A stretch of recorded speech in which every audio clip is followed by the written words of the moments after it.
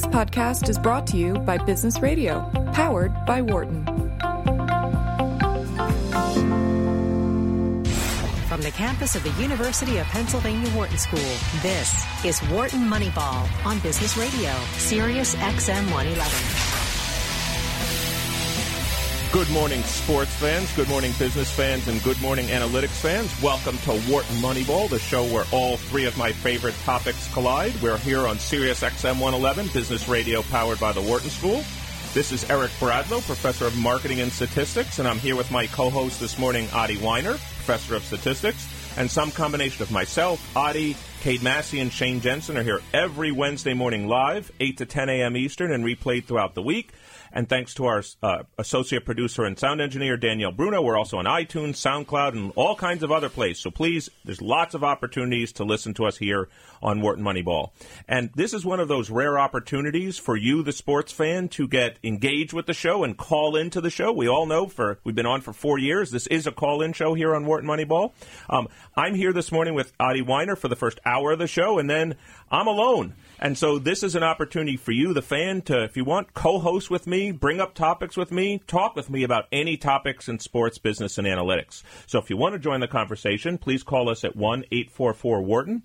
That's 1-844-942-7866. You can also email our producer, Matt Datz, at businessradio@SiriusXM.com. And, of course, for those people, while I have not been physically in the studio, I have been on Twitter quite a bit at @WMoneyball. So that's @WMoneyball. So, Adi, first of all, it's good to see you. How you been? It's very good to see you. I've been very well. I was in the studio I was the only one of the four of us in the studio last time. I know you were with our former doctoral student, your student, Blake McShane. I brought him in, and we did some over-unders with Dan Loney. We had a great time. Well, we're back. Me and you are back. And so expect a good time today. We got lots and lots of topics to talk about. And so for those people that know our show well, what we always like to do in the first half hour is to talk about what's caught our eye in sports. Absolutely. And so obviously I do a lot of prep for the show. And so there are 6 different sports, Adi, that have caught my eye right now. As you know, there could be more. We could talk about any sport.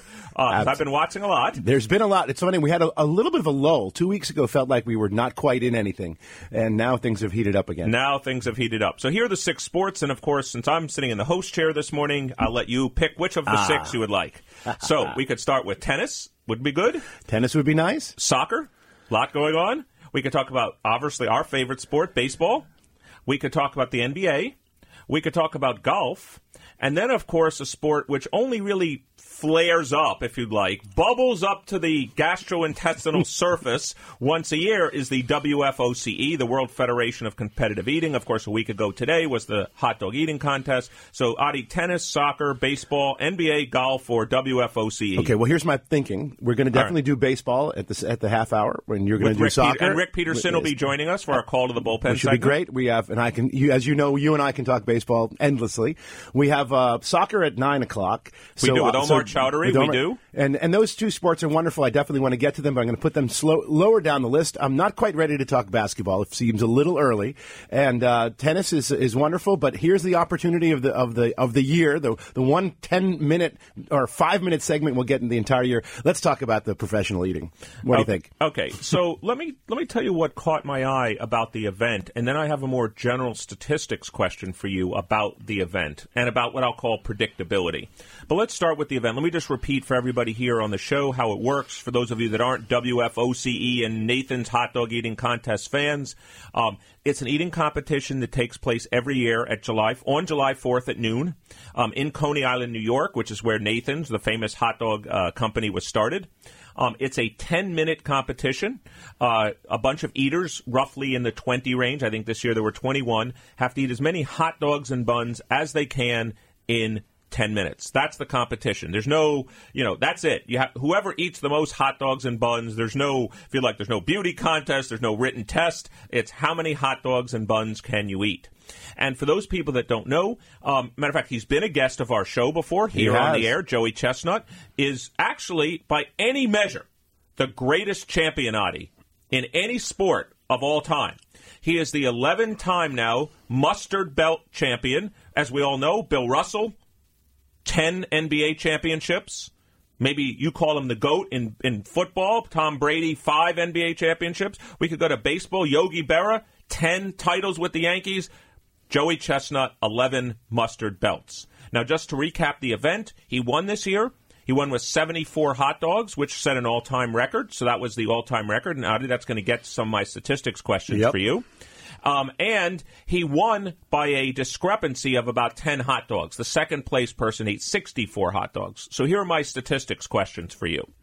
So the first one is, why is one person so able to dominate a sport? So I want you to think not just WFOCE, but why have we had the great players? Like, why essentially has Serena Williams been unbeatable in tennis? Why have, I don't know, the Golden State... What would you argue? Would you say LeBron is dominated? I'm not sure. Well, we know he's 3-6 in the finals, but he's going to 9 straight, right? Eight straight, we know he went to the Lakers, and immediately they went from being distant out, super long shots to potential favorites. The reason I love asking you this question is, as a statistician, I know, and as also trained originally as a probabilist, you study what I'll call extremum. Matter of fact, it's part of what probabilists do. And it's like, what's the distribution of the maximum of a set of events? So how are we getting it that we have one person, if we think of the right tail of the distribution, that appears to be so far beyond the right tail of the distribution of all the other people? Usually this happens because someone invents something wholly new. So the first instance in my mind is the great Babe Ruth, who figured out that home runs are easily done and should be pursued, and that completely changed baseball. Or even in WFOCE, the first great champion was Takara Kobayashi, absolutely, who invented a new method to eat the hot dogs and buns. You dip them in the water, you eat them, you separate the hot... Hey... We're getting a whole lesson in it. Dick Fosbury. Dick Fosbury, he figured out something new. The two-handed backhand in tennis. These were enormous innovations that changed the way the game is actually played. But we agree that's not an explanation for Joey Chestnut. It's not, because Kobayashi was the one who made the innovation. Chestnut just seems to exist outside the boundaries. But so how does this happen? You know what? This is an eating competition, and it might have slightly different formulations than other sports.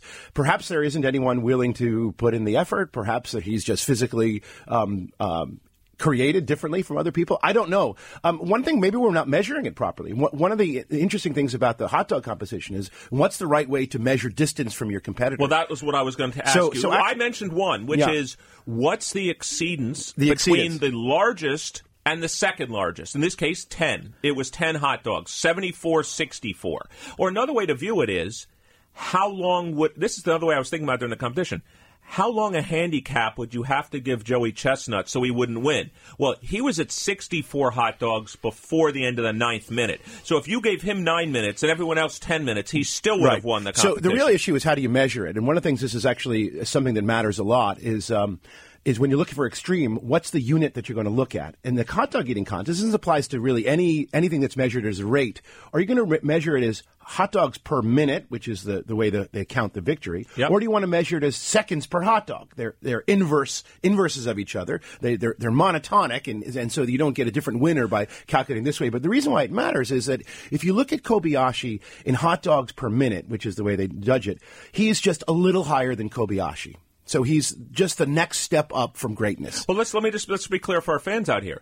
If he eats even a half a hot dog extra per minute, using that inversion, in 10 minutes he eats 5 more. That's right. So you say, wow, he won by 5. But if I told you Kobayashi is at 7 a minute and Chestnut's at 7.5, you're like, oh, that doesn't seem so much. That's right. But it leads to 5 extra hot dogs. So what's interesting is that if you look at the graph of the history, and I shout out to a podcaster, not a podcaster, a Twitter, Luke Benz, who's a Yale student, and he actually put all this data up on hot dog competitions. I actually was reading it on 538. So one of the things that's interesting is, if you look at it seconds per hot dog, it looks like that Kobayashi is distant behind Joey Chestnut in terms of their accomplishments. So there's the rest of the field. Kobayashi made a huge leap, and Joey Chestnut made another huge leap. But if you reverse it, then it doesn't look like there's much gap. So Kobayashi is a huge gap no matter how you slice it, but it doesn't look like much gap. So it leads to your question about extremal. In some level, Chestnut is just the next thing past Kobayashi. On another way of looking at it, he's actually a step of enormous greatness. And this is what we argue about all the time. Where are you? Are you just a little bit better than the guy before, or is it greatness? Is he a 4 sigma stigma? Are we observing, like let's assume at some point Chestnut will stop eating, would stop being a competitive eater, although he's only 34. Although we have no data really that says when's the prime of a competitive eater. Historically, it's been believed. No, it's interesting. No, the thing I'm enjoying about this conversation, besides I love competitive eating, and if you want to join the conversation or if you have a question about WFOC or anything else, please call us at 1-844-WHARTON. That's 1-844-942-7866. The reason I love Wharton Moneyball isn't just because I get to watch sports and analytics all day long and all that and tell my wife, hey, look, I'm doing it for research. Yeah, we got to work today. I got to watch the Yankee game. It's extremely important. It's my job. It is that, but it's the other reason. We're actually talking about WFOCE like it was a legitimate sport. Exactly. And that but we're talking about statistics. We're talking about extremal. Right. You just brought up what's the right units of analysis in which to measure how extreme someone is. What I'm about to ask you is, so now he's been at 74. He ate 74. But we've pretty much over the last, I'll say 6 or 7 years, the peak hasn't really gone up. It's gone up a tiny bit. It went from like 72.5 to 73. Right. Now it's 74. If I had to ask you, so we're sitting here 10 years from now, what's the record? How would you ask? So I'm sure every listener out there on Wharton Moneyball saying, how high can this go? And do you statistician guys have anything to say about it? Any thoughts on how you would even predict what the record might be? Well, I mean, basically, you would probably try to fit a curve to the distribution and to the records as they move out. And this is what's done in Olympic competitions. Every sport. So particularly when there's kind of like a fixed time limit. These fixed time limit, they tend to all have these kind of logarithmic decay function. Really, they're 1 over x decay functions. And then you can. So just to be clear to our listeners, what Adi's talking about is the shape of the curve, and 1 over x and log x are curves that have diminishing returns, right. Which means if you were to plot these curves, it's not like they do increase forever, but at a very slow rate. And what Adi's pointing out, he's about to talk to us about, is we're on the very flat part. We're actually at the very flat part. So if you look at it, if you look at that curve, Chestnut made a drop from Kobayashi. Kobayashi made the huge drop, and if you use all that data to infer what's going to happen in the future, you're really not looking at too much more than 76, 77 hot dogs. It's amazing I'm making this forecast. But it's exactly the same thing you could predict for what would be the world's fastest 100-meter dash. What's the world's fastest mile? Mile. What's the world's fastest 50 or 100-meter butterfly in swimming? Of these events, they keep getting better, but they're asymptoting out, and you can use a mathematical function to kind of guess what that asymptote would be. In contrast, you can't use this to predict things like the most number of home runs hit in a season. That we don't quite get under what that would do. Although you can invert it and try to do the same thing in terms of pacing that you get at. And in fact, I mentioned the difference between 1 over x and x, or seconds per hot dog or hot dogs per second. But it actually, in a paper I worked on years ago, it actually matters. I was once, remember the paper we wrote trying to detect whether Roger Clemens had anomalies, if you will, in his career trajectory? Oh, I remember that. I remember all of it well. But I actually tried to apply the same sort of technology to see if you could look at home run frequencies rather than, say, strikeout frequencies, which we were using for Roger Clemens, to detect whether or not there are individuals who have career trajectories that look absolutely anomalous. And of course, so when I used basically at-bats per home run, I got a very different sort of graph than when I used home runs per at-bat. And when I used the basically distance between home runs in terms of at-bats as opposed to it's very different. And because you look at the players, so Barry Bonds is like 1 in 10. A typical is about, say, 1 in 25. And depending on the graphic, the way you look at it, they didn't stand out, or they did. And what I mean by they... question by that. I hadn't thought about this. Any advice? I mean, I'm sure there are many people here listening to Wharton Moneyball. Again, this is Eric Bradlow, professor of marketing and statistics. I'm here this morning with Adi Weiner, professor of statistics, and we're talking about, well, I would say we're talking about hot dog eating, but now we're talking about something different. So now I want to ask you a question. Any advice to any of our listeners out there? What unit of analysis should someone be analyzing the data? There actually is an answer. The answer, is. Yes. The answer is you want to put the random variable on top, and you want to put the constant in the denominator. And that because the random variable will end up being normally distributed. So give me an example for it should be hot dogs per second. Okay. That's the right answer. Okay. And you shouldn't look at seconds per hot dog because it's like an inverse of a normal. Now, when things they don't tend to they're not that different in asymptopia, but they can be hugely different. And it makes a difference. So I actually use this analysis. I had never thought and about I will that. talk about, I just want to make a quick shout out. I just began my Moneyball Academy, which is a great program. Something near and dear to my heart since my son Zach did it last year. That's right. And this is and he talks about it quite often. He does. And in fact, so we have students who come from all over the world, 8 countries and almost half the states. And they come to study statistical computing, all in the context of sports. And they're here for 3 weeks in this summer. And I use a lot of these examples in my class. And in fact, the example that we're talking about right now is one that I will be using in the next couple of days. This idea of what's the right unit of analysis. So think about, Well, let me ask you a question then about the unit of analysis. So you just said something, and so since we're the same age, exactly the same age, before my adult brain forgets it, if let's just say, let's approximate it, let's just imagine, so let me just do a little picture for everybody here on the radio. Let's imagine hot dogs consumption was normally distributed. It's not, but let's pretend it was. At a fixed time interval. Yeah, let's imagine. So that means everyone knows the word, the bell-shaped curve. It looks like a bell-shaped curve. If you take 1 over a normal, we both know that's koshy. Tends to be koshy. It's going to have fatter tails. That's right.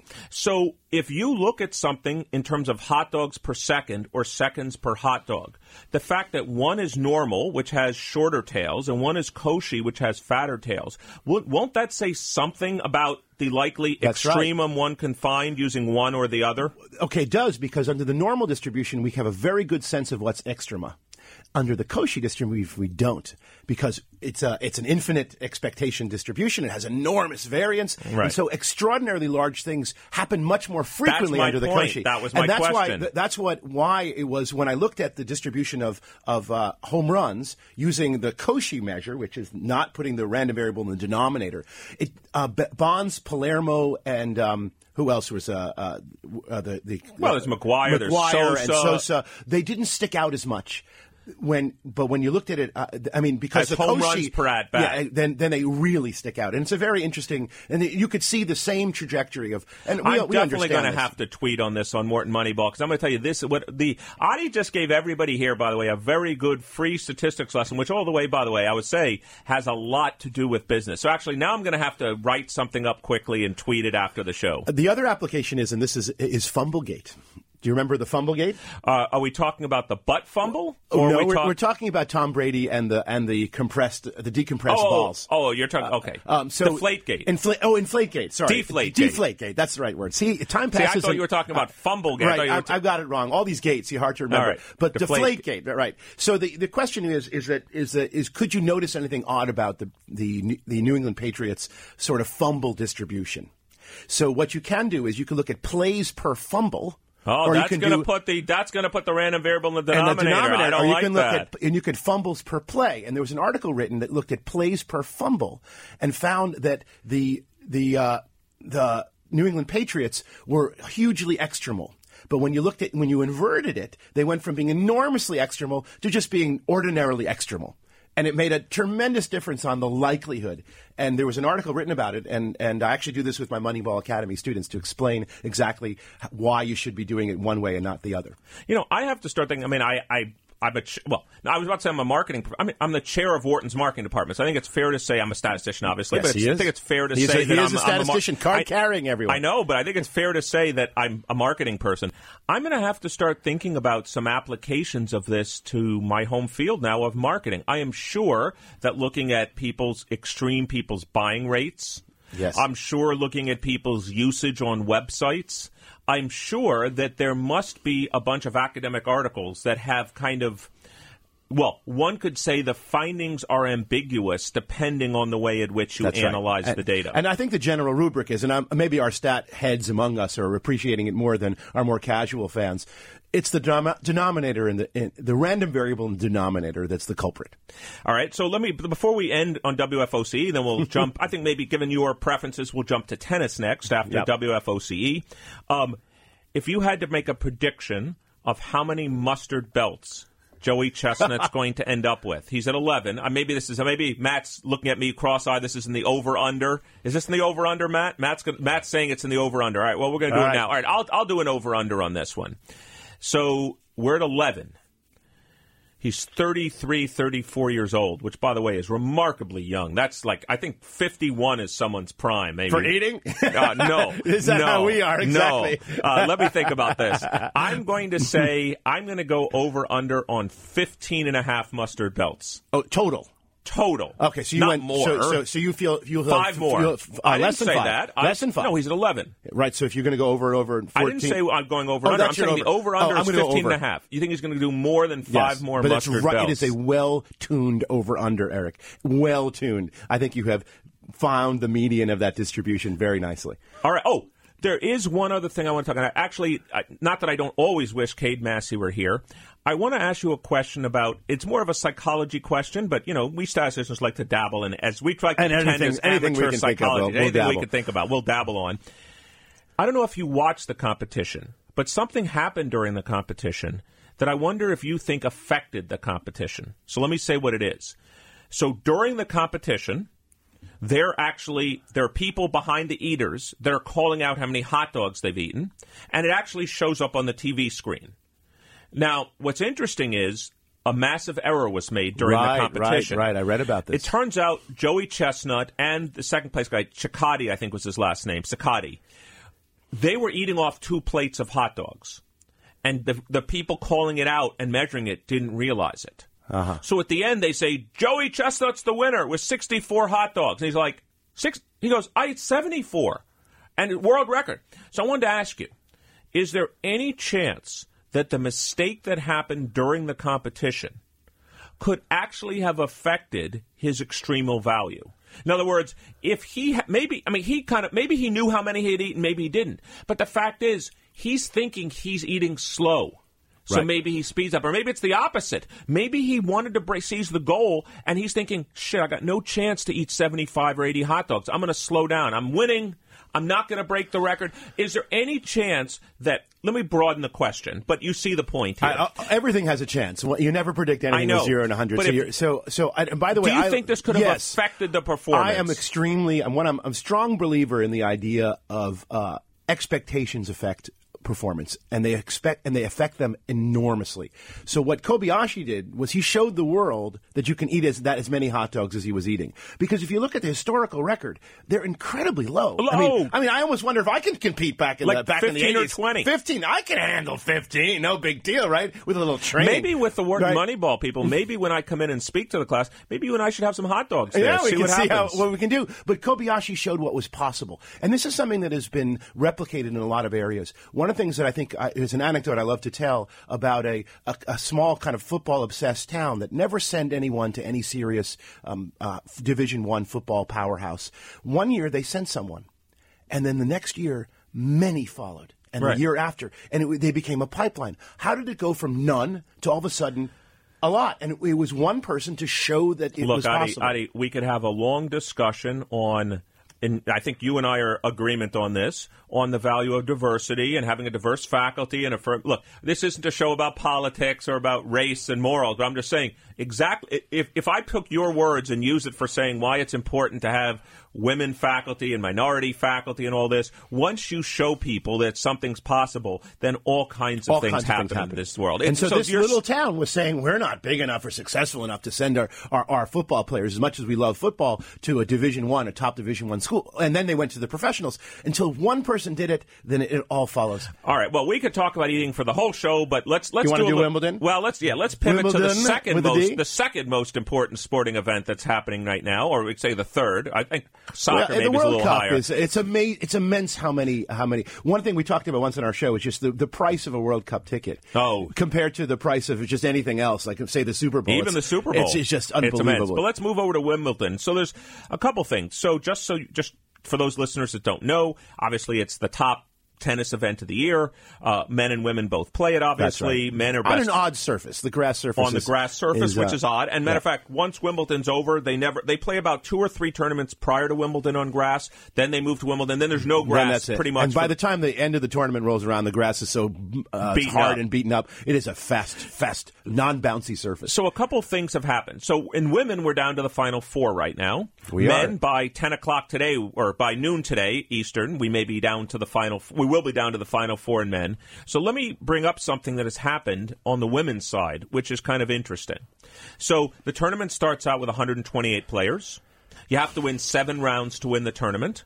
Okay? The quarterfinals is obviously the 5th round, right? The quarterfinals. So the round of 16 is the 4th round. No top 10 women made the final 8. Now, this is, it's never happened in, not just in Wimbledon, it's never happened in any major tournament in the Open era. And so one of the things I want, and by the way, on the men's side, I hate to say it. Oh, here we go. It's Federer, Nadal, Djokovic. I could name the other people. I mean, there's one American left, John Isner. Yeah. But Juan Martín Del Potro is still in. It's Kei Nishikori. It's just who we thought. Isner's here because he's a giant, and it's Wimbledon, and it's fast, and this is the only potential competition he has the ability to make it this far. Correct. But it's who you'd expect primarily on the men's side. Yes.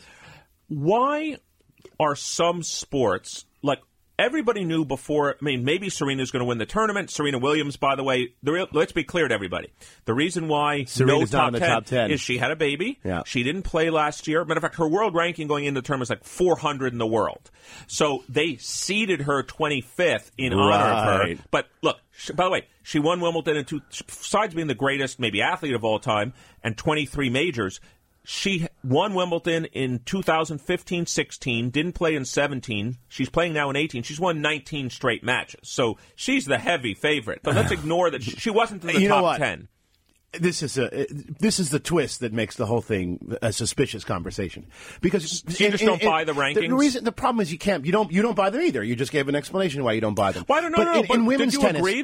There wasn't. Given she had only played like 3 or 4 tournaments. No, she's still the number one. Serena is so much better than everybody else in women's tennis. So you're stuck on Extremal today. You really like, and I mean, I think Serena is if you had to list the 5 people in world history, sports wise, who stand out among the rest of their competitors by a distance. Oh, she would be one of them. I can't think of anybody. And if you had to do that in every sport, I mean, she would be. I don't think there's a man who you could do that in tennis side. Not a one. I mean, there's some amazing tenors, but they have a community of them, right? Well, that's this is. You bring up a great point. Because if you'd ask me, say, like, people would say, well, Roger Federer. Well, what about Nadal? I mean, there's plenty Djokovic, of Joe Sampras. There are many. I mean, not taking it away from them, but there are a community of men who are at more or less the same level. There's only one Serena. She sticks out. I mean, if you wait. We got to do this by every sport. It's too much fun to pass up. Well, let's just take a few minutes to do this in our last few minutes in our first quarter here.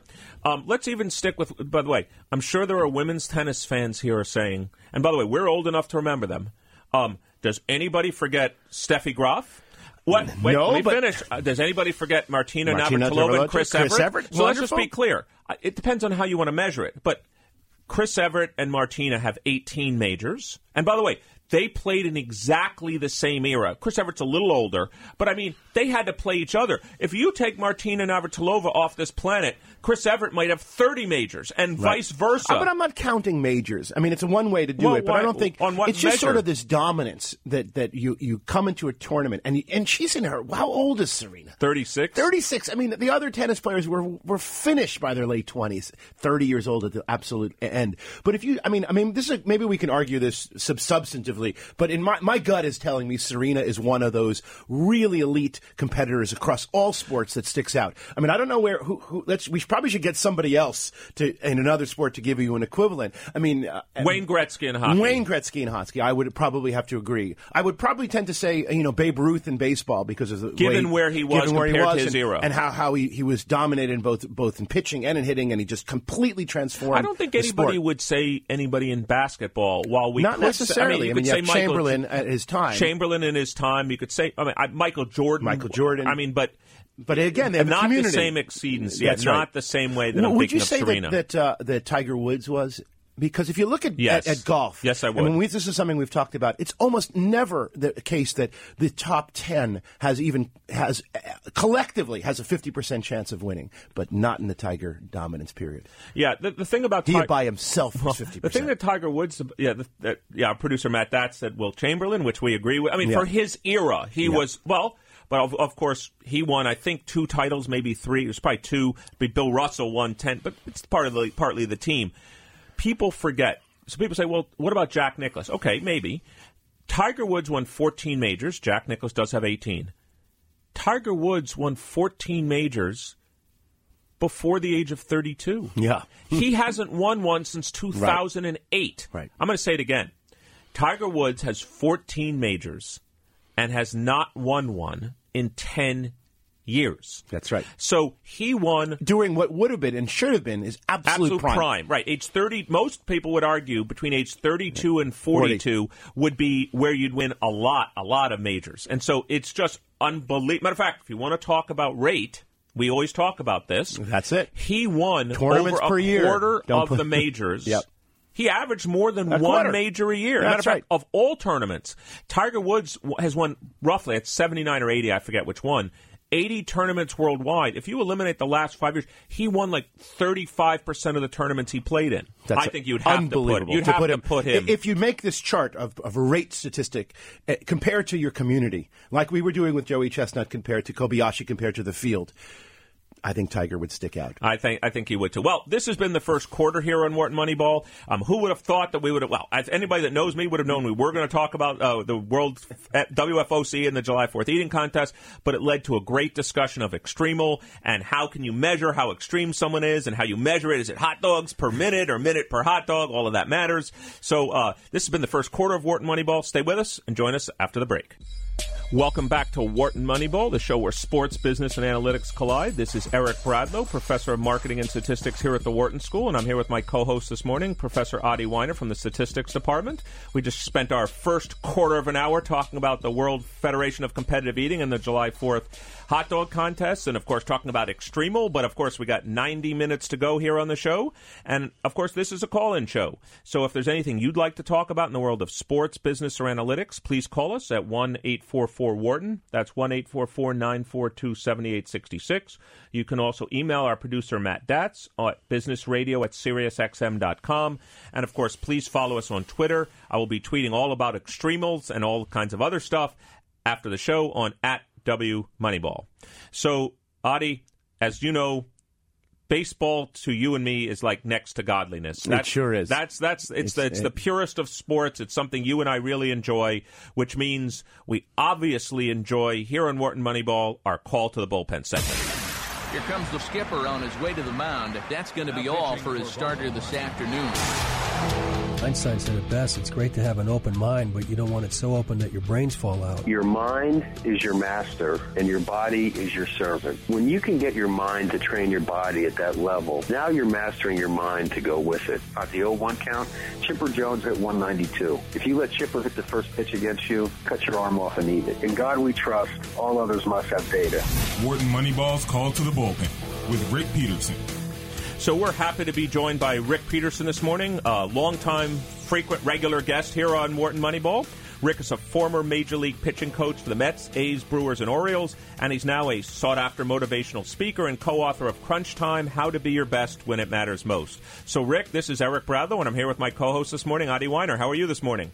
Awesome. How's everybody doing? We're doing fantastic. We're enjoying the hot summer and the nice radio broadcasts in the evening. Yeah. So Rick, I got lots and lots to talk to you about. So let me start with something first that's more personal because of what happened to me on Monday in a good way, and then I'd like to ask you about that. And Adi and I have tons of topics to ask you about. But let me start with the first one. First of all, I was in your former home place. They actually played something called a doubleheader on Monday. A real doubleheader, not that fake 1 o'clock, 7 o'clock one with 2 tickets. So I was at the Yankees at Orioles doubleheader on Monday at Camden Yards. Obviously, you spent a lot of time with the Orioles. So I wanted to ask you something. How, from a analytics, from a pitching perspective, do teams handle doubleheaders? And let me tell you why I was thinking about you all during the entire first game. It seemed like the Yankees were playing the B team. The Yankees only had 3 or 4 of their starting batters. They did have Sabathia pitching in the first game, but they didn't let him pitch They let him pitch longer, pitch too long, which maybe to try to save their relievers for the second game. Could you tell us, from both an analytics, from your experience, how are doubleheaders different, if at all, or are they really just 2 separate games? Well, it's not.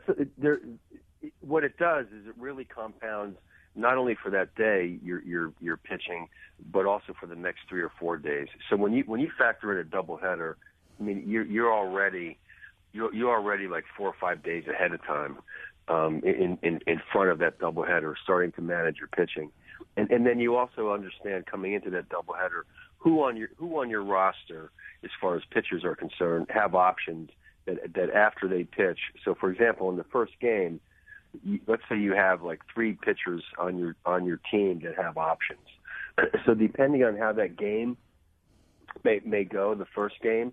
So let's say, for example, you fall behind early, and then you may use the pitchers that have options, because at the end of that first game, those guys are sent to AAA, and you have 3 more pitchers on your team for that day. They did extend the rule, which I think is a great rule, that I believe that for the second game you have a 26 player. Right. So they did. So they have kind of massaged that, I think, in a good way.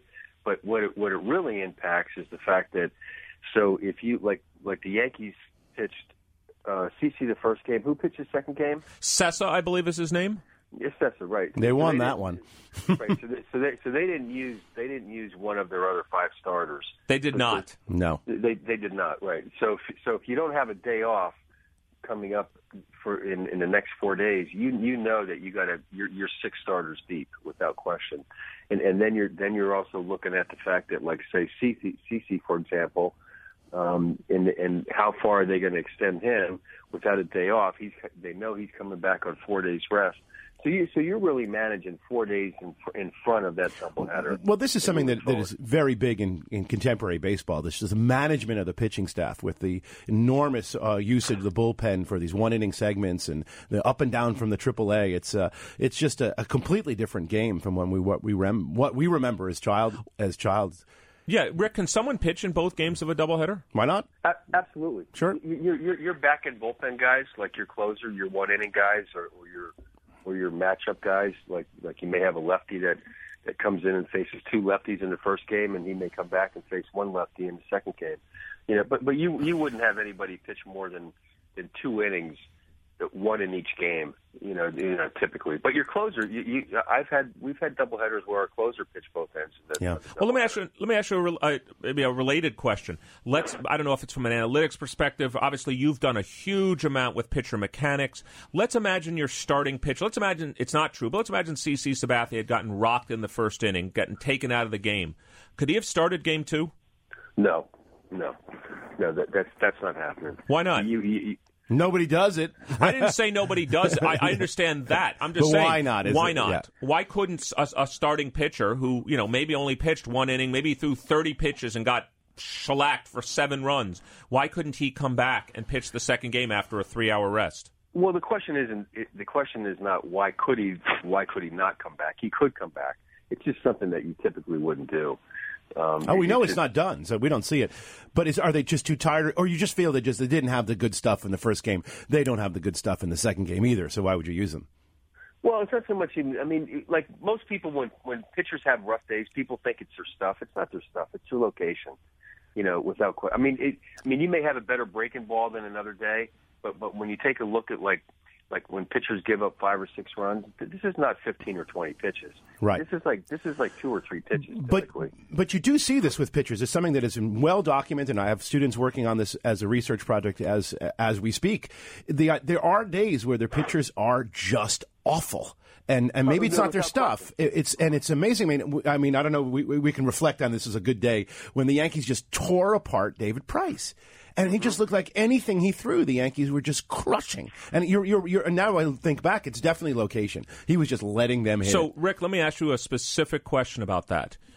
Is it, as a matter of fact, it relates to Adi's in my discussion in the first half hour of today's show. What's the right unit of analysis? And here's what I mean. Is it day-to-day variation? Like, let me go back to my example. CeCe Sabathia pitches the first. Let's imagine he pitches the first inning. His location's terrible. He gets hit hard.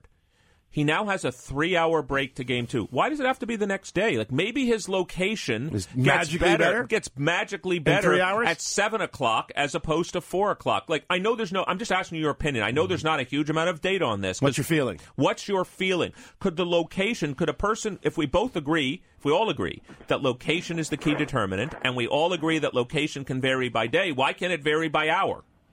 Well, it definitely can, without question. It's just the fact that from a health standpoint, starting pitchers are not they're not accustomed they're not accustomed to those kind of volumes.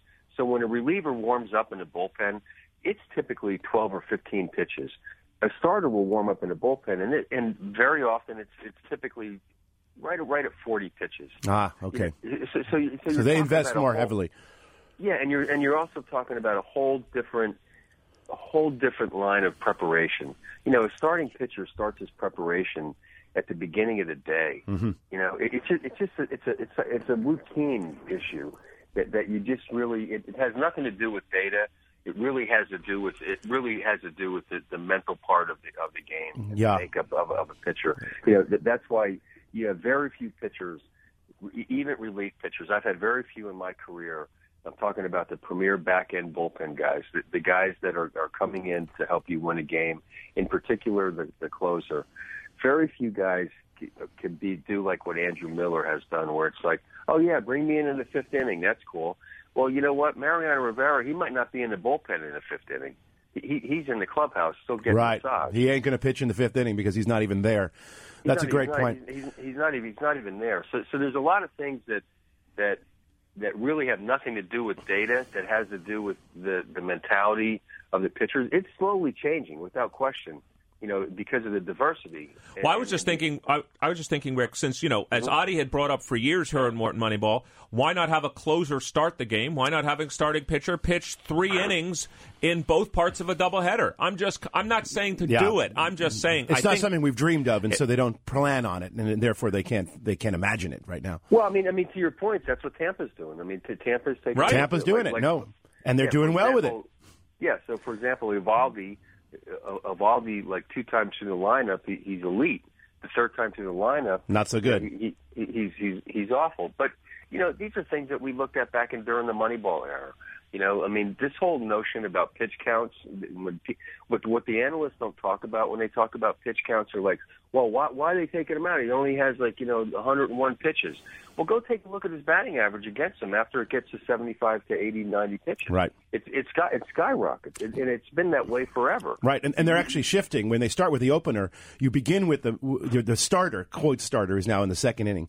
He starts with the middle to the bottom of the lineup, and that's the group that's going to be coming up again on the back end when he's starting to tire. The bottom of the lineup, not the top of the lineup, and that's why you get it twice. It's a great. I think it's a great strategy. But Rick, I want to change a slight topic. We're talking about predictions.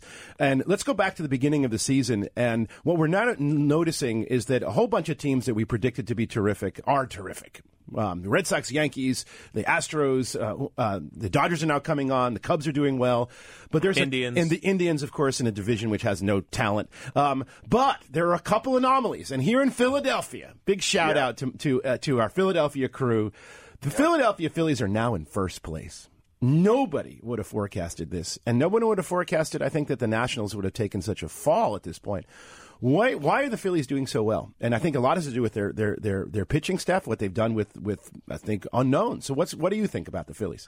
Well, first of all, I don't think it's so much about what the Phillies are doing, because I think the insiders in baseball realize that, first of all, when you have young players, it's very unpredictable, like the Yankees last year.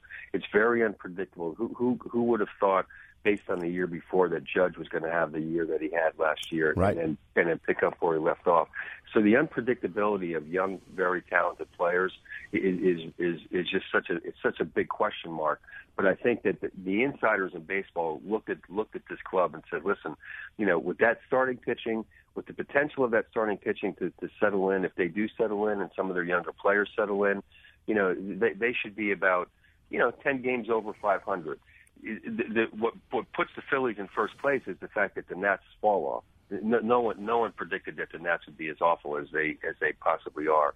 who would possibly predict that Harper's hitting under 210, 220? Well, so speaking of Harper, his agent, Scott Boras, who everyone, of course, is well aware of, went on a rant about the shift and how it's discriminatory against left-handed hitters. And, of course, my immediate response is, but left-handed hitters are 2 steps closer to first base, and they face 80% righties, so they have a mismatch, and they have all these advantages. So in some level, it's evening things up. What do you think about that the shift, and particularly its effect on left-handers, and the legitimacy of Scott Boras's complaint?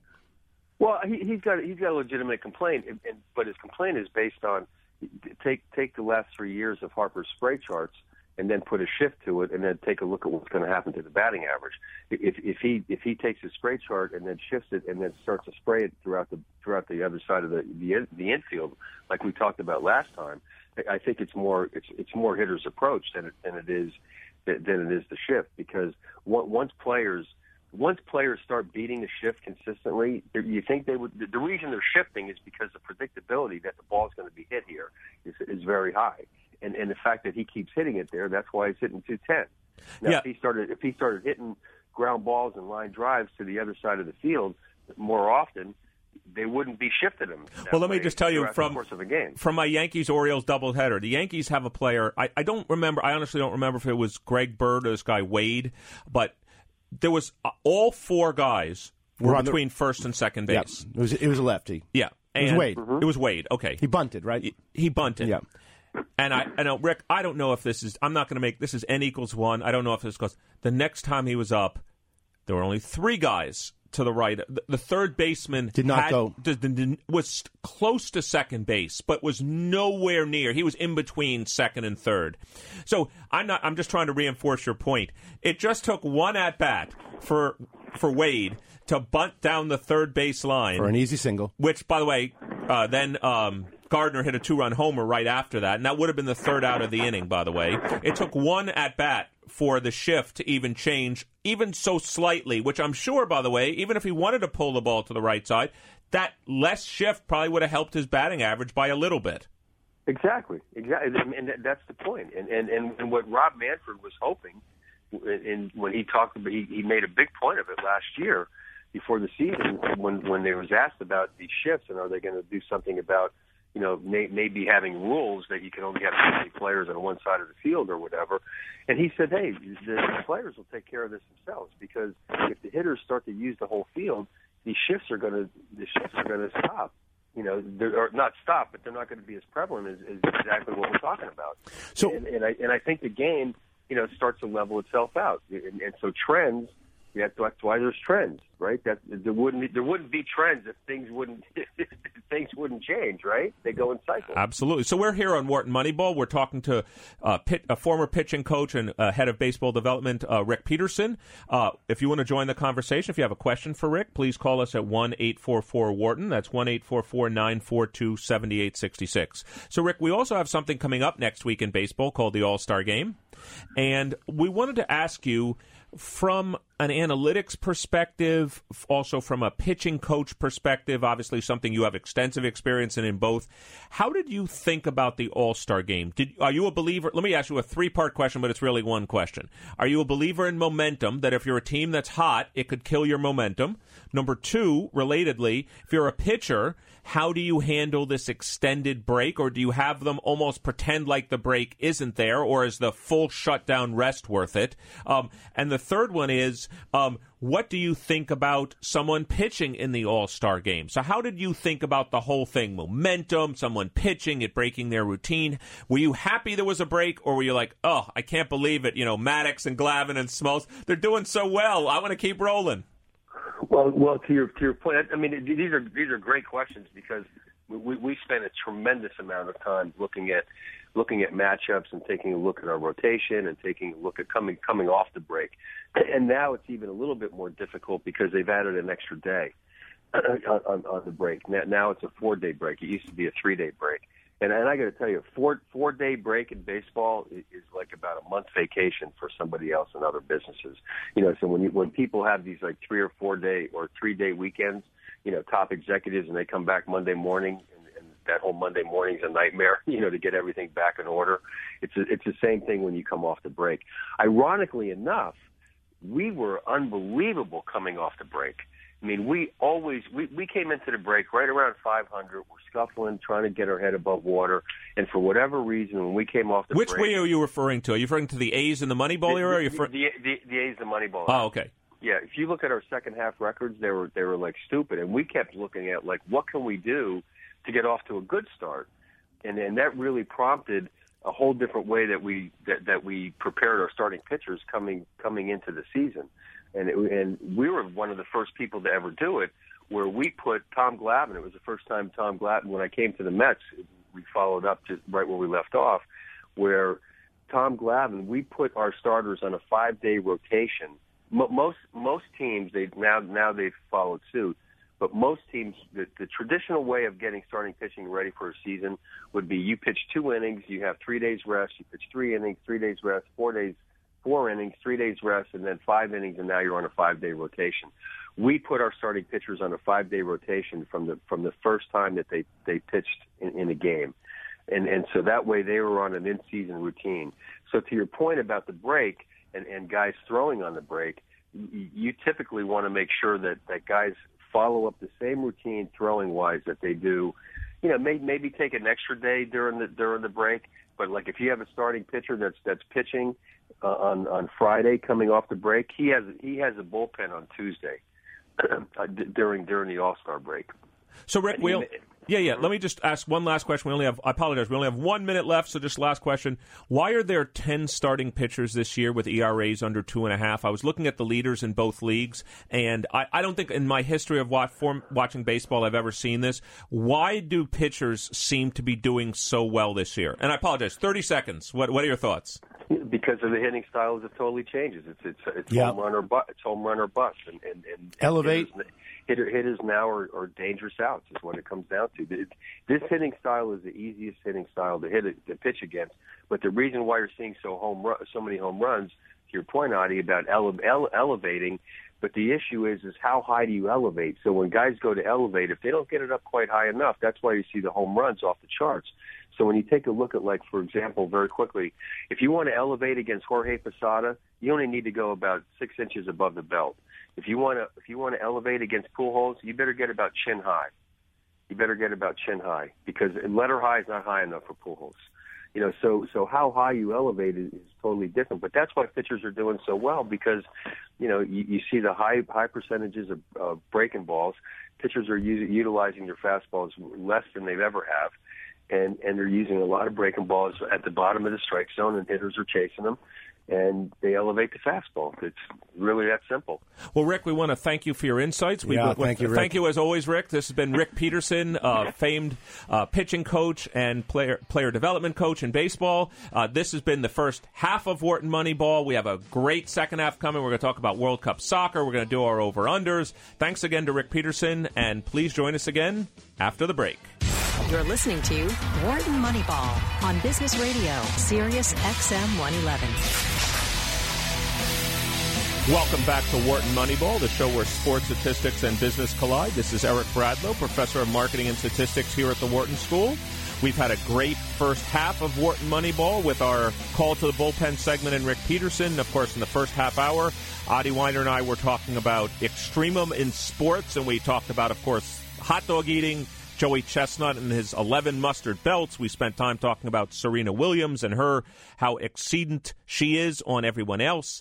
But, of course, this isn't the only sporting event happening now. There's lots of other sporting events. And, of course, the biggest of all sporting events, maybe in any time of the year or any time in the 4 years, is it, of course, World Cup soccer. So we're really fortunate to have Omar Chowdhury joining us here on Wharton Moneyball. Omar is the head of football, or as we call it here in the U.S., soccer intelligence at 21st Club, a business that helps soccer teams win by thinking differently. They do lots and lots of work with teams all over the world in player evaluation, in forecasting, etc. So, Omar, this is Eric Bradlow. Welcome to Wharton Moneyball. Thanks for having me, Eric. Oh, it's fantastic to have you back here on the show. Wow, it's so much to ask you and so little time. So why don't I just start with something just slightly outside of the World Cup that just, I think, was announced yesterday, which, of course, was Ronaldo moving to Juventus. And did I get that right? Yeah, Juventus. And so, and I think it was for something like $130-something million, somewhere in that range. So, So how do you guys at 21st Club, both without giving away your secret sauce, how do you guys think about player value? How did you, when you first heard about this, how did you think about this? And is soccer, forget the selling of the tickets, is winning on the field a star-driven thing in soccer, the same way it is in the NBA, the NFL, etc.? Yeah, so I mean, firstly on values, there's been a lot of discussion over recent years, particularly last summer when Neymar went for 222 million euros to PSG, around this kind of explosion of values in football. And by and large, whilst the values are increasing, the revenues are increasing too. So clubs in all the major leagues are seeing major increases in the amount of money coming in from broadcast money, particularly in the Premier League, but also elsewhere. And so actually the market's pretty consistent in how much they pay for top talent.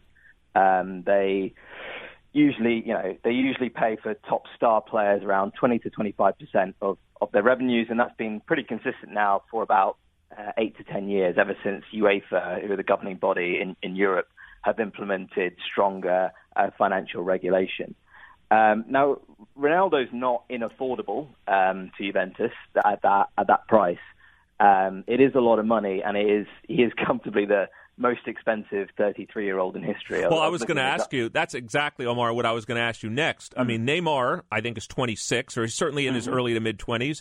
Ronaldo's 33. So, we study this in Wharton Moneyball. We're an analytics and sports show. We study age curves all the time. Is this more symbolic because of how, although you remember it was Ronaldo 3, Spain 3 earlier in the World Cup, is this more symbolic, or does Ronaldo have 5 more great years left in him? Is that going to happen in a 33-year-old soccer player? Well, not normally, but Ronaldo's not a normal player, and he's been able to reinvent himself. I mean, normally with attacking players and wingers, they tend to peak around 25, 26 years old. So we're talking about a player who's already kind of 7 or 8 years theoretically past his peak. But one of the things Ronaldo's done amazingly, really, no one really predicted this, is in the last couple of years he's reinvented himself as a striker, and he's been scoring almost as many goals as what he was at the peak of his powers. 105 million euros, I think what it is a lot for a 33-year-old. And I part of me, despite earlier acknowledging that the values are generally in line with what clubs can afford, it strikes me as too much for a player like Ronaldo, who over a multi-year contract, it's very difficult to predict. There's a huge amount of uncertainty there around what his future performance is going to be. I do think it's a lot of money. I do think it's more than what is reasonable. And generally, I would say that football clubs tend to overvalue the players within their team. Normally, when clubs lose a star player, doesn't have as big an impact as what you sometimes might expect. I mean, Barcelona lost Neymar and still comfortably won the league. So it is a lot of money for Ronaldo. I think it's probably a bit higher than what I would certainly be paying for if I was in Juventus' shoes. So before we dive into the specifics of this World Cup, and obviously we're down to 3 teams right now, before we specifically dive into that, can you tell us about the work, again, for our listeners here that haven't heard you before at 21st Club, and what it is you guys do? So, how would you – let's imagine you had been hired by Juventus to put an economic value on Ronaldo, or let's imagine you were hired by a club to think about how to build the optimal team. What kind of work do you guys do to actually help soccer teams perform? Well, those are exactly the types of projects we work on. So we work on kind of strategic level projects with owners and boards at football clubs, really trying to help them, try and give them the confidence to make major decisions through providing them with better information. So we have a whole intelligence team over here in London who have built models that try and essentially estimate the value of players, the quality of players, the value of coaches, the value of youth development, and all the other processes that can go into creating a winning team. So around Ronaldo, for example, we have a player model that tries to estimate what's the value of Ronaldo to any given team in the world. And we can estimate that in kind of points per season terms, in terms of increase odds of winning the title or the Champions League to Juventus.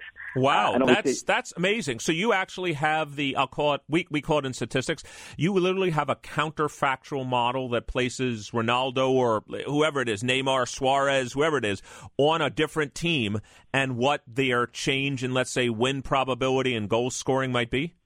Yes, exactly. And that's exactly what we do. And obviously, we're dealing in estimations and probabilities here. Yeah. So that's exactly what we do for clubs. And we try and give them much more of a grounding, a much better starting point than what they're historically used to. A lot of the time a player might, or scouts might look at a player and say, this guy's tall, he's powerful, he will boss defenders around. But that doesn't have any kind of substantial meaning beyond those words in of itself. So we try and ground that and say, okay, well, we estimate Ronaldo, and I'm picking numbers out the top of my head here, but we estimate Ronaldo's worth 2-3 points a season at Juventus. You can then translate that into revenue terms going, okay, well, that might increase their title odds by 5 percentage points, might increase their Champions League odds by 3 percentage points, and then you can turn that into a value. Now, what we tend to see is that clubs probably overestimate the impact a player can have. You ask a player, you ask someone in football, and a lot of the time they'll say, the best players are worth 10, 15, 20 points a season. Historically, what we see is that usually the best players are worth at most around 5 points per season, and often it's a lot less than that. So we, again, through the analytics, have kind of shown that and helped clubs get to hopefully more reasonable valuations when they're both buying and selling players. And then you do actually, the last part about this, you actually not only talk about on-field performance, but then you actually try to translate it into dollars for the team. So you, in some sense, at 21st Club, you guys actually try to, what I'll call, match or link the on-field side with the revenue side. Is that right? Yeah, fundamentally, football clubs, as with any sports teams, are businesses. So you can make sporting decisions, but they have business consequences, particularly in football, because the swings can be so massive. You get relegated from the Premier League, and your revenue one year is in excess of £140 million, and the following year you'll be looking at slowly decreasing that towards around £30 million. That's an enormous change, and you have to be able to contextualise the sporting decisions you make in the context of the revenues that you have. And I'm definitely going to want to spend the last 15 or 20 minutes I have with you talking about this World Cup. But one last question. I would always like to ask everybody that works in the field of analytics this question. If 21st Club could do their job better, would it be because of one of the following three reasons? What will lead to you doing better in the next 5 years, let's say? Is it better data, better math, or clubs having a greater willingness to kind of use what you guys do? I always try to get experts and leaders' thoughts. Is it data? Do you have a data problem? Do you have a math problem? Or do you have a business problem? So at the moment, I don't think we have a data problem. Football's been collecting data now for 15 years or so, and the data is very detailed, and people working in football can kind of do whatever they want within whatever capabilities that they have. There is a maths problem. I like to think we've got one of the smartest teams working in football who are very bright and are tackling the data in ways that the sport has never really seen. But ultimately, as you say, it's that last point around trying to convince people within football that this has value alongside the knowledge that sits within the game. So as I say, there is a lot of data there, but there's also a lot of low-hanging fruit that hasn't been exploited yet. And so that's really what we focus on. I see. And I know when I did some work, I spent a number of years with the Eagles, working in the NFL, there was kind of this separation between the business side, let's call it, using analytics for ticket sales and marketing and stuff versus on field. Is there that same separation in in soccer/football? Is there that same, like, you guys have made more headway on the business side, less on the on field, or is it really both? There isn't that much business or off-field analytics in football. Clubs are beginning to look at it in a bit more detail because they realise, obviously, that they've got a customer base, if you like, that they want to try and understand a bit better. But I'd say that both both sides of it are still fairly young, really. And so I know whenever I go to analytics conferences in the US, I do see like a big push on the kind of sponsorship and ticketing side. But that hasn't really taken off here yet either. So on both sides of the coin, there's a lot to do. So we're talking to Omar Chowdhury. Omar is the head of football intelligence at 21st Club, a business that helps soccer teams win by thinking differently. And if you want to join the conversation here on Wharton Moneyball, please call 1-844-WHARTON. That's 1-844-942-7866. I'm sure many of you have questions I'm going to start diving into about the World Cup that's going on. So, Omar, let's dive into the 2018 World Cup that's going on right now. Before we get to the prediction maybe for today's game, the Croatia game that's coming up this afternoon, let me ask you a question. What has surprised you the most about the 2018 World Cup so far?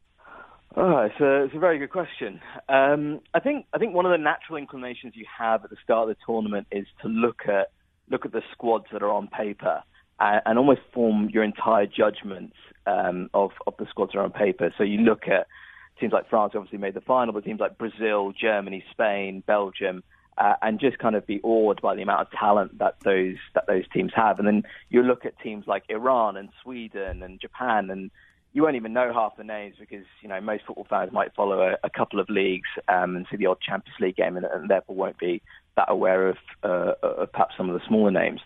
And so sometimes I think you end up overestimating the quality of the good teams, because a big part of how national teams play is the cohesiveness of the teams and the coaching that goes into it. And I think sometimes even myself, I try and take as objective a view on it as possible, and can kind of get a bit surprised at how well organised some of the smaller teams can be at the World Cup.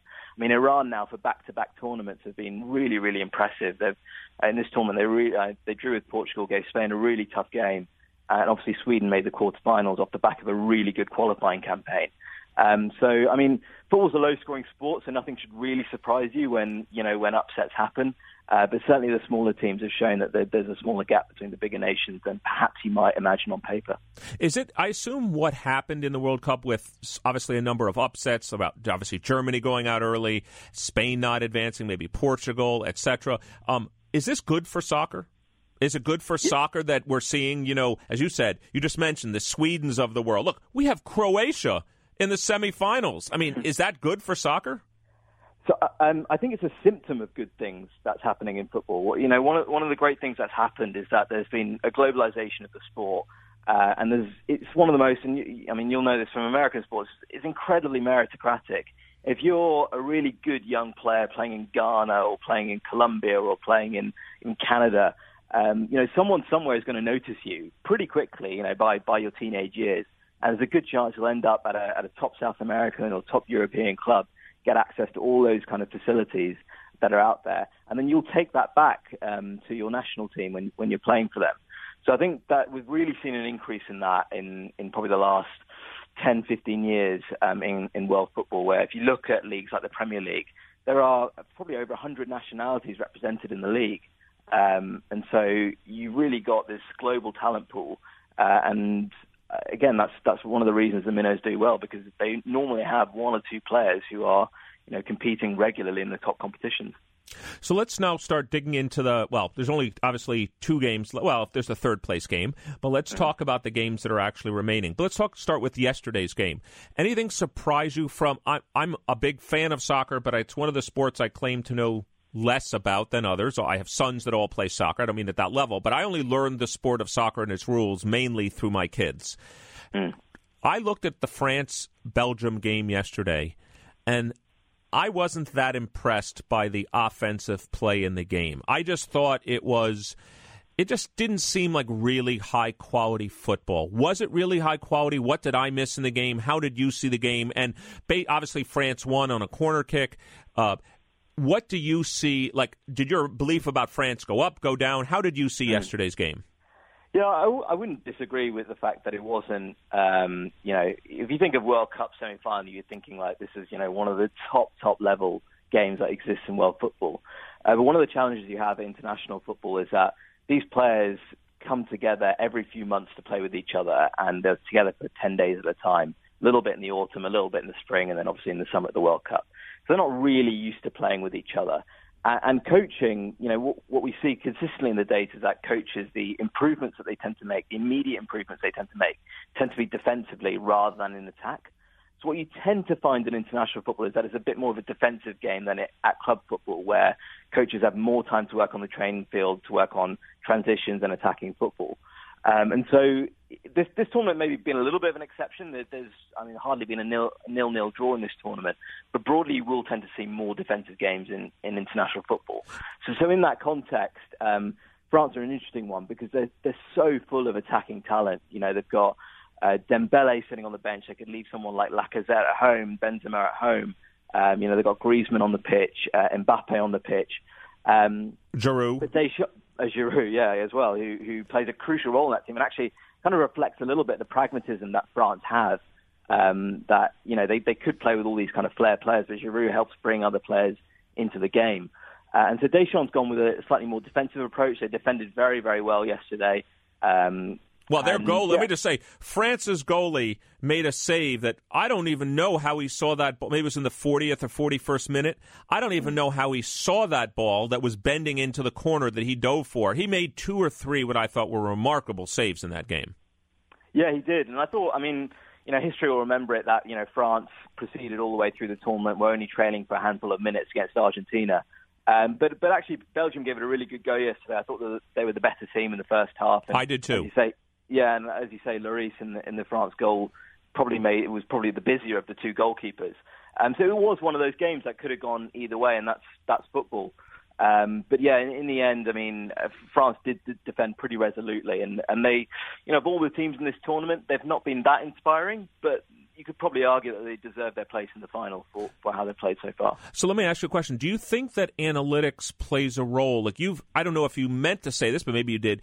As the tournament goes on, and you said defense tends to play a larger role, could analytics have a role in that? In other words, does analytics I'll just use football, does analytics in football tend to lead to better defense because you've now seen a team, like they've seen Belgium play 5, 6, 7 times just in the last couple of weeks? Do you think that analytics could be playing a role in, we know their tendencies now, we can measure everything on the field? You even said you don't have a data problem, you don't have an analysis problem. Could analytics be playing a role in this? I doubt that analytics is playing a major role in this World Cup when it comes to assessing. And when I'm talking about analytics, I'm talking about really kind of proper, statistical modeling of teams and fundamentally trying to understand them through the data. There'll be a lot of video analysis and using basic stats, but not maybe that level of detailed analysis that we would normally associate with analytics. I think you're right. I think understanding, kind of structures and patterns of play is definitely one of the things analytics can help with, because you get obviously a larger sample size from that.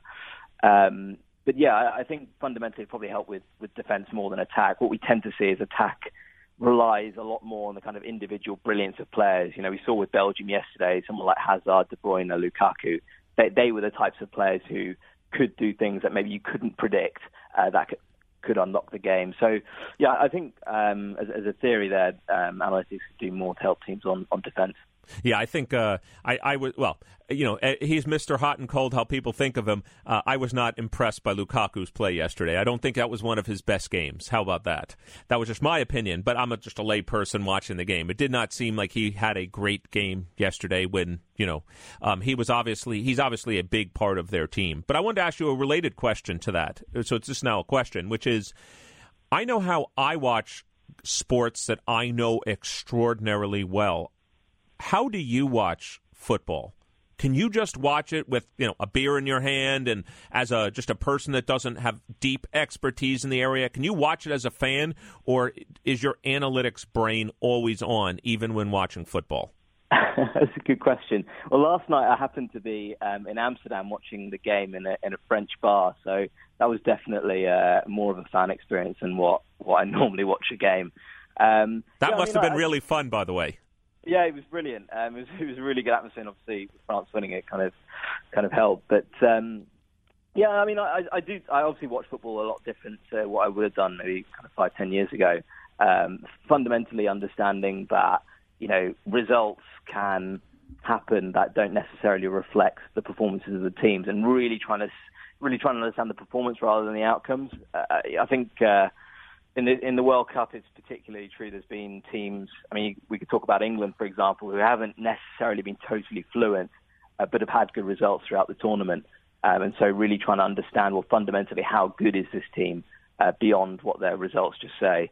But yeah, I think you probably end up as an analytics watcher of football, you probably end up getting less carried away with both good and bad results. Well, let me ask you, this is maybe more of a diagnostic question than your answer. I watch certain sports, with a pad in front of me to take notes on things I want to think about in the future from an analytics perspective. When you watch football, do you ever take notes? Normally it's posting things on our internal Slack chat for the other guys in our intelligence team to try and work out.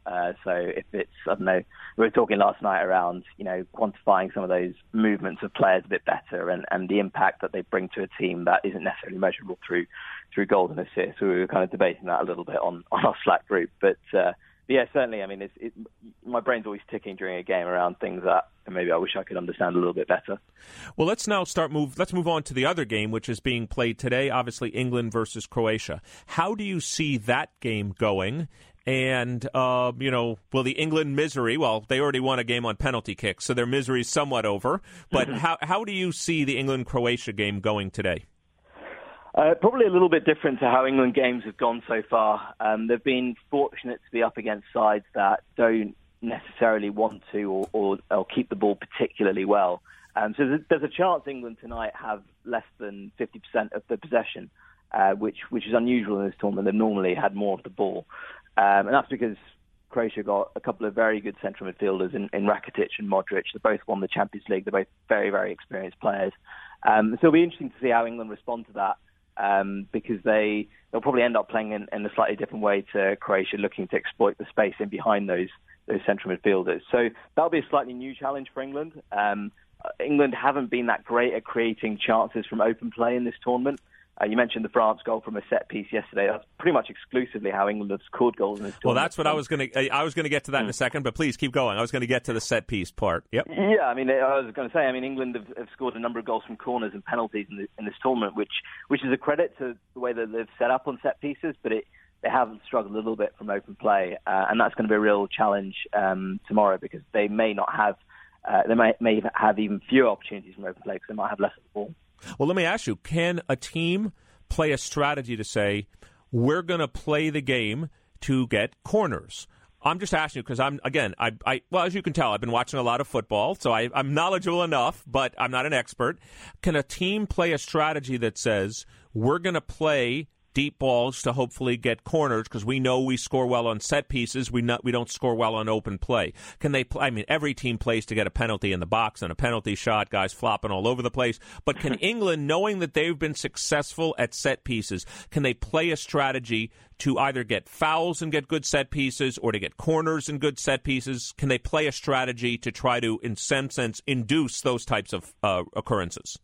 Yeah, absolutely. I mean, normally those type of tactics have been associated with, in English football anyway, with lower league teams or teams towards the bottom of the top division who are looking to get into kind of mid-table positions. So famously, Stoke under Tony Pulis had very good corner delivery, but also very good throw-in delivery. You would have seen long throw-ins from Iceland, Sweden, Denmark in this World Cup, but Stoke probably had the best guy, a guy called Rory Delap, about 10 years ago, who, I mean, their throw-ins were probably some of the most threatening set pieces throughout the entire division. So teams can do that. The interesting thing about football is that there's a little bit of a stigma almost around set pieces, almost as if like a set piece goal is not worth as much as an open play goal. And there's some merit in that set piece goals are slightly less repeatable than open play goals. You tend to see more random variation among set piece goals over time. But nevertheless, a goal's a goal, right? And England certainly shouldn't be afraid of trying to get corners and trying to get free kicks in dangerous positions rather than necessarily trying to work openings. Well, that's what I was going to ask you. In some sense, look, if you're an English football fan, you want them to win the World Cup, and you don't really, or any team, not just England, you don't care how it's done. You just want them to win. But I want to ask you, do you think that plays in the psyche of the team at all? Like, we want to win this beautifully. We don't want to win this in corners or penalty kicks or anything else like that. To me, I've always said to my kids all the time when they're competing, Who cares how you win? You got to win the game. That's your number one priority. Do you think it's entering the coaching team, the staff, the players' minds at all? We want to win this, in an elegant kind of way. Yeah, I mean, it's always been an interesting discussion in this country because football, you could go into a kind of long debate around the history of football in this country, but fundamentally it's always been seen as a game as opposed to a profession. And when you see something as a game, it's like, it's like playing Monopoly or it's like playing any kind of board game. You try not to cheat. You try and play within the rules. You try and kind of be a good guy, I guess, if you like.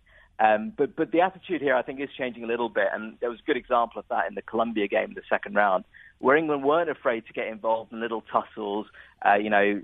Jordan Henderson went down a little bit easily in the penalty area when one of the Colombian players stuck his head into his chest and chin. So England weren't afraid there to play the game, if you like, a little bit more in terms of maybe bending the rules a little bit. And as you say, it's a World Cup, and players and teams will do all kinds of things to win a World Cup. I remember a couple of years ago, a couple of World Cups ago, Luis Suarez handballing on the line to eventually knock Ghana out the World Cup, and he was criticised but also almost praised in equal measure. It is however you want to play the game, and sometimes maybe you can go a little bit too far down the way of being maybe overly moralistic about it.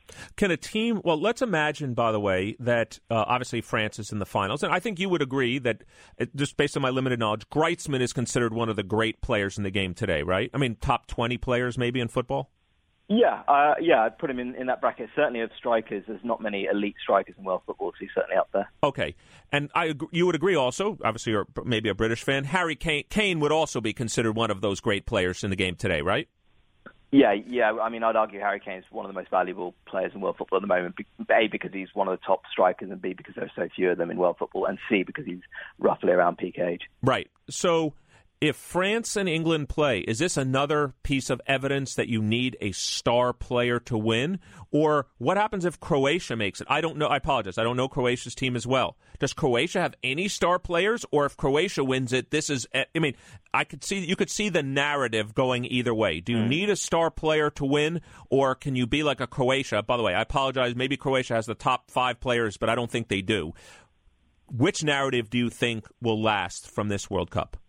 Yeah, so I mean, firstly on Croatia, I would say, I mean, Luka Modric should be and probably will be regarded as one of the top central midfielders of his generation. Now, he's not in the same bracket. I'd agree with Harry Kane and Griezmann. It is an interesting debate, this kind of star player versus, I guess. Well, what do you guys find analytically? What do you guys find at 21st Club analytically about this? Well, what we find is that, when you have star players in the team, they can add, they add, as I mentioned earlier, around kind of 5 points a season to a club side, and that's probably less than what some people expect. And what we find is that coaches tend to add, or the best coaches can add up to around 10 points a season to a team. So there you kind of get a sense on the value that the cohesion that a coach brings and the value of a star player. The issue with the coaches is it's sometimes hard to identify who the good coaches are before you hire them. So, I mean, England aren't just... one of the things I should say about both France and England is that they haven't been totally dependent on Griezmann and Kane. They have, in the England team, there's been a lot of talk this week around how all the players within the team have kind of played a part and contributed. Raheem Sterling received a lot of criticism after the Sweden game, but actually was quite an important player in terms of stretching the play. So it's not necessarily about the star players in the teams. Obviously every kind of key player helps, but it's not always about them. Well, let me ask you just a couple follow-up questions in our last minute or two. So Harry Kane, I believe, has 6 of England's 11 goals. I think that's the right number. Mm-hmm. What does a box score, a sophisticated analytics box score, look like in football? In other words, I know goals. I got that. Let's assume you guys have measures of assists, maybe. Mm-hmm. I got that. But how, like you just said, this person helps stretch the play, etc. What are the kind of the metrics and more sophisticated things? Obviously people in American baseball have thought of this for a long time. How do we think about this in football? Yeah, so probably one of the most prevalent metrics that has come into play in the last kind of 5-10 years or so is this expected goals measure, which essentially measures the quantity and quality of chances created by both teams I mentioned a couple of times football's a low-scoring sport, so that means that the better team might not always win. And so the way you can quantify who the better team was is by looking at whether they created better chances. Because finishing can be quite random in football. Teams can have plenty of chances but end up missing them. So expected goals quantifies that, and you may have seen some of that during the World Cup where people are trying to quantify when teams have played well. A good example of that, or an example of that, was when Belgium knocked out Brazil. Brazil created a number of chances. Now, they were allowed to create a number of chances because they were behind in the game, and there's always that context. But on another day, it's not hard to imagine Brazil having scored a couple of more goals in that game. And then going beyond that, there are more and more measures around quantifying the value of possessions. So who, as I mentioned earlier, who is creating possessions that add danger to attacks. So Raheem Sterling's done that pretty well for England so far, but also Dele Alli and Jesse Lingard. So in the last just 30 seconds we have, we've got to go. We're a prediction show here. We've got to go into predictions. Who do you like in England and Croatia? So I'll go with our model. We've got England 60% to go through there. Wow. Okay. And let's go. So let's play it forward. England wins. Now it's next Sunday, I believe, and France and England are playing. By the way, if I had told you before the World Cup that it was going to be France versus England, if you're an English fan, I don't want to get a step ahead, but let's just pretend for a second that it is. Could you imagine the hype around that World Cup final, France versus England, and what do your models say in that? Yeah, well, so firstly, I can't tell you how the mood of the nation has changed over the last 9 months since we qualified. It's just incredible, and there would be unbelievable levels of excitement here, and there already has been. In that final, we would have France as very slight favourites, but not massive favourites, and so England still have every chance. And so there's been an ongoing meme in England about football coming home. So you probably go around. There's maybe a 30% chance of it coming home now. Well, Omar, we'd like to thank you for joining us here on Wharton Moneyball. I'm sure this must be an extraordinarily busy time of year for you, obviously, given the World Cup and everything. And so thank you for joining us here this morning. Thank you very much for having me.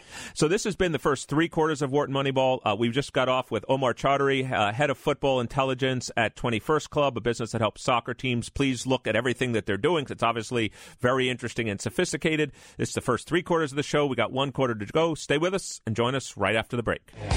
Welcome back to Wharton Moneyball, the show where sports, statistics, and business collide. This is Eric Bradlow, professor of marketing and statistics here at the Wharton School. We have 90 minutes down, but 30 minutes still to go here on Wharton Moneyball. And if you want to join the conversation, you can call us at 1-844-WHARTON. That's 1-844-942-7866. We're just finishing up with Omar Chaudhry, who was talking to us about World Cup. I actually see that we actually have a call here. We have Alec calling in. Alec, how can I help you today? Hey, cousin Eric, how you doing? Hey, it's my cousin Alec. Hey, how you doing this morning? So finally, after 4 years of Wharton Moneyball and my begging you to call in, you've called in today. I'm very excited about it. I called in on your birthday 2 years ago, so that's not true. Well, there we have. We have it. So what? Yeah, there's lots we could talk about. I know we both watch competitive eating. I know you've been following the World Cup because you've been texting me about the World Cup. I know you've been watching. I know you're a tennis fan. You and I have played tennis together many times. But my guess is that's not what you're here to talk to me about today. Well, the big news is on the line with us. Conferenced in is Ken Fishman at the Rio Hotel in Vegas, who's sitting in 9th chip position for a bracelet, and he starts back up in a few hours. Hey, Kenny, how you doing? Morning, Eric. Hey. Good morning. How you doing, buddy? I'm doing great since Alec texted me this morning that you were in 9th position. So since we're an analytics show here, let me ask you a few questions about how you're thinking about how you're doing in the World Series of Poker event that you're in. I saw that you're in event number 71 for those people that want to follow it online. And this was a $5,000 no-limit hold'em buy-in tournament. There were something like 460 players to start, and there's 39 remaining. So let me ask you some basic questions. How do you, first of all, try to size up the other players at the table? There was a big debate. I was watching some of the World Series of Poker last night on TV. A lot of people are on their phones during things, and the poker pros that were doing the analysis saying, aren't these people paying attention to what the other people at the table are doing? So how do you think about your strategy and how you want to play versus how you read the other people at the table? Well, what I like to do is, and they move you around from table to table, you'll see, tables bust, they break down. They'll take the big blind off the table, move into another table. So whenever I go to a new table, unless I have just the blades, aces, ace, king, big starting hands, I'm really just watching these other players, watching who's opening a lot, because if you're opening a lot, that means your range is pretty wide because you're not getting aces and kings every hand. So I kind of like just to watch who's opening, what position they're opening, how they're playing their buttons, if they're defending their big blinds. I just like to watch, and just get a feel for the table before I start mixing it up with these guys. I mean, I don't want to get in there with a guy that opened that he has, he only plays one hand every 30 minutes, I'm sure people are also thinking about strategy. So you're obviously, being 39 players left out of 460. We all know how it works in poker. You're in the money. So how do you think about strategy now? About, you and I have talked about this many, many times because you've had runs and successful runs in tournaments before. Does your strategy change if you want to say, look, I just want to win a bunch of money, or you're playing to win? How does one's strategy in a tournament change if you're playing to win versus playing just to make money? Right. Well, that's a great question. As you know, the first time I played it for $500,000, I played to move up in the cash. I mean, we're playing for 50,000 pay jumps. So I laid down a hand that I probably could have won the tournament to this guy that actually knocked me out later on in the tournament. So I laid a big hand down like ace king because I just there were 2 short stacks at the table, and I know I could make another $60,000. I just hang in there for another 10 or 15 minutes without playing a hand. So, but this tournament is going to be a little different. I'm playing this one to try to win. So, there's 39 players left. There's about 8 or 9 guys that are really, really low in chips. They're going to weed themselves out. So, I just want to get to the final table first. That's my strategy. Just taking little steps, get to the top 9. I'm in 9th now. Just stay where I'm at or move up, and then we'll see what happens. I mean, there's some great players, so I just. You need to have some good luck, and you need to play smart. And the combination usually works out sometimes. And I'm sure people that are listening here in Wharton Moneyball are wondering the following. I even noticed that the name right above you in chip count is the all-time leader in bracelets, Phil Hellmuth. Obviously everybody that follows poker knows Phil Hellmuth. There may be other great players in this. How much does that play a role when you're thinking about playing a hand? It's not just that you may know more about them, but you're like, oh my God, I'm playing a big hand, maybe for my tournament life against Phil Hellmuth. How much does that affect you? Or is it like, could be Eric Bradlow sitting there, Alec Bradlow sitting there. Doesn't matter who it is. I got to play the cards and read the player as they are. That's exactly. It's funny you say that because I don't study these players. Matter of fact, Alec knows more about them than I do. When I get in these tournaments and final tables before, he's telling me this guy's at the top money list, for all time. This other guy's got 3 bracelets. I just play the players. It's a lot easier not to. I don't get overwhelmed with who I'm playing with. I just try to get into my zone and play my cards. And he's just a person, with cards. That's it. I mean. So hey, let me bust in for a second. Yeah, please. So Kenny plays some of these big 5K and 10K tournaments. Now the main event's different. That's 10K and he get a zillion people. But most of these big tournaments he plays, because it's a big buy-in, it's all pros. So like the who's who in this tournament was unbelievable. The 6-max final table that he made a few years back was the most insane final table. I mean, it was just incredible. So actually, the fact that he doesn't watch poker on TV that much and doesn't pay attention, I think actually helps him because there's no awe. There's no of course, Phil Ivey, yeah, you might get a little bit tight. But aside from that, I mean, really, he just looks at them just like they put their pants on the same way he does, I think that really helps him. Absolutely. So, Kenny, let me just ask you one last question. As you're thinking about advancing in the tournament and putting your chips in, people talk about pot odds all the time, which, just for our listeners here in Wharton Moneyball that aren't poker aficionados, let me just be clear on this. Let's imagine Kenny looks at his hand. He's thinking about the different hands the other people has and says, you know what? I may not be ahead. Let's imagine the other person's got a 2-to-1 advantage on me, but by my putting my money in, I'm getting 5-to-1 payout. I'm only a 2-to-1 underdog. So you know what? The expected payout is positive. So even though I don't necessarily necessarily think I'm winning the hand. By every rule of mathematics, you should call. How much are you mentally doing pot odds calculations as you're thinking about whether to put your chips in? And how hard is it, even if you're behind in a hand and the math says to go ahead, to do it?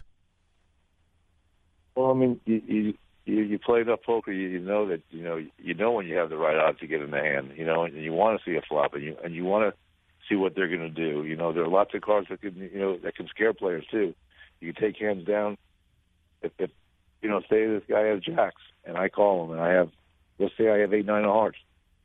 If the king comes on the turn, okay, and I'm calling this whole way through, and I bet he's going to lay down those jacks. I mean, it's just the way it is. As far as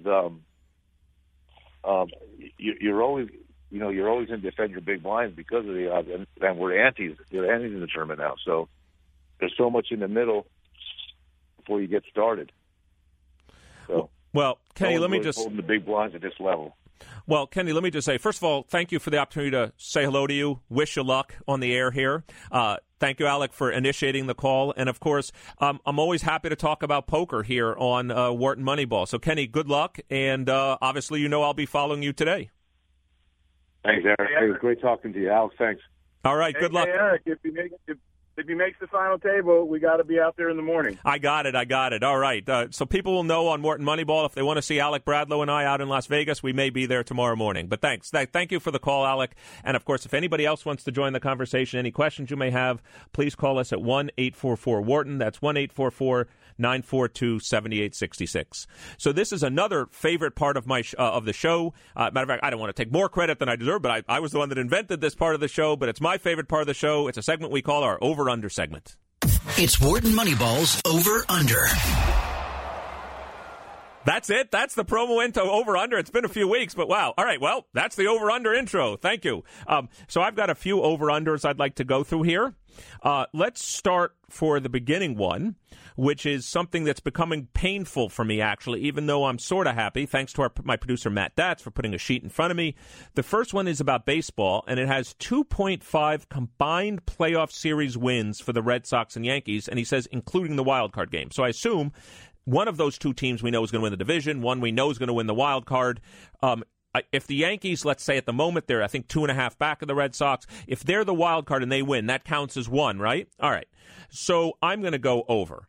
I think these two teams are the class of the American League this year. I think given that the Yankees or the Red Sox would be the heavy favorite in the wild card game, let's put it at 1. That means that we need 1.5 others.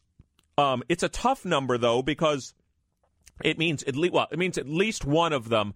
If the Yankees win the wild card game, then the Yankees or Red Sox just need to win 2.5. Sorry. It would mean one of them would have to go to the World Series. Let me think about that. So let's say the Yankees win the wild card game, and then let's say No, because they could both win the next round, and they could both be in the AL champion. No, I'm definitely going over. Thank you. Matt's a good one. I had to think about this for a minute.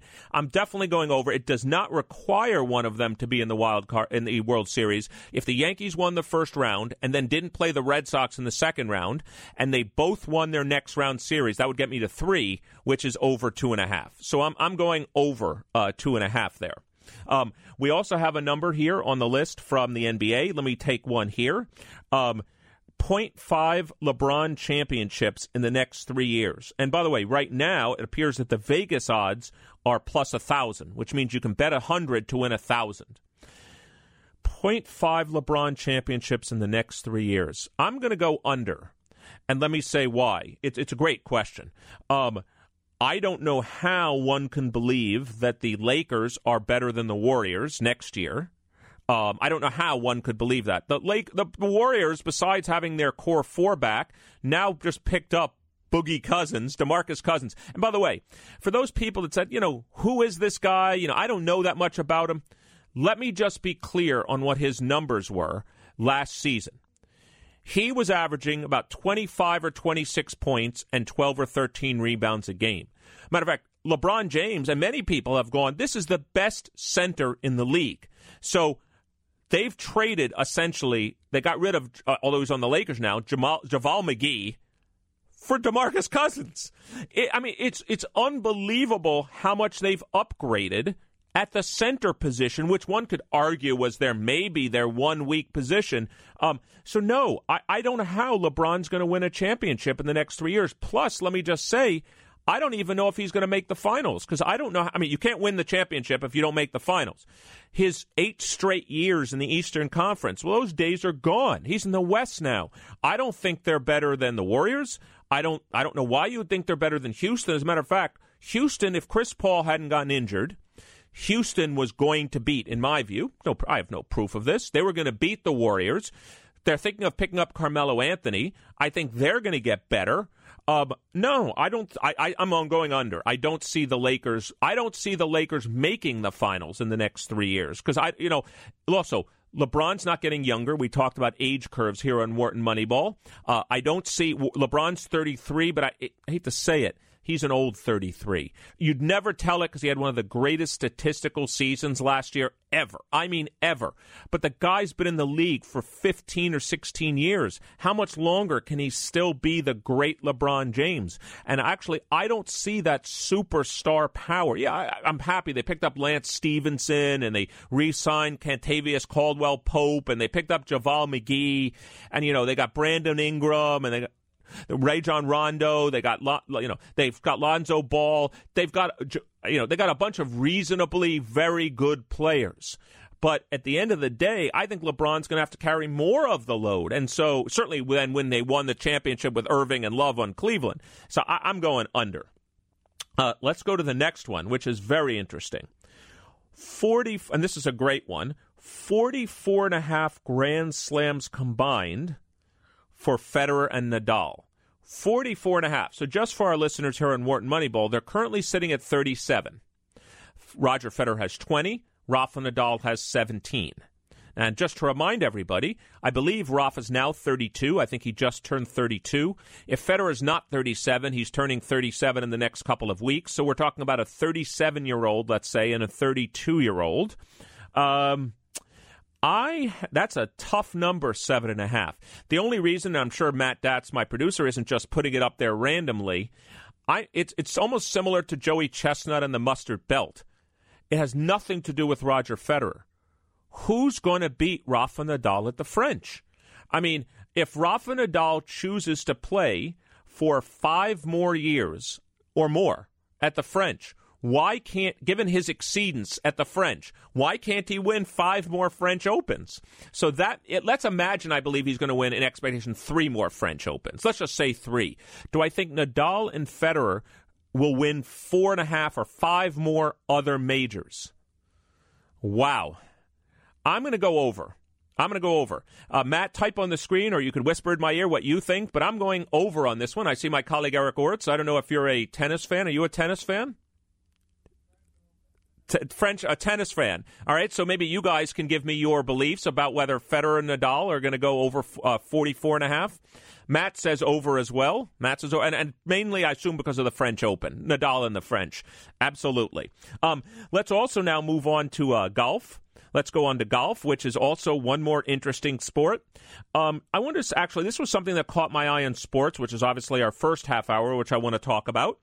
But and then I want to get to the over-under that my producer Matt Datz gave me. The first thing was, I don't know if people recognize, but something remarkable happened in golf while I was away and not here on the show, which is Brooks Koepka repeated and won the U.S. Open for the second consecutive year.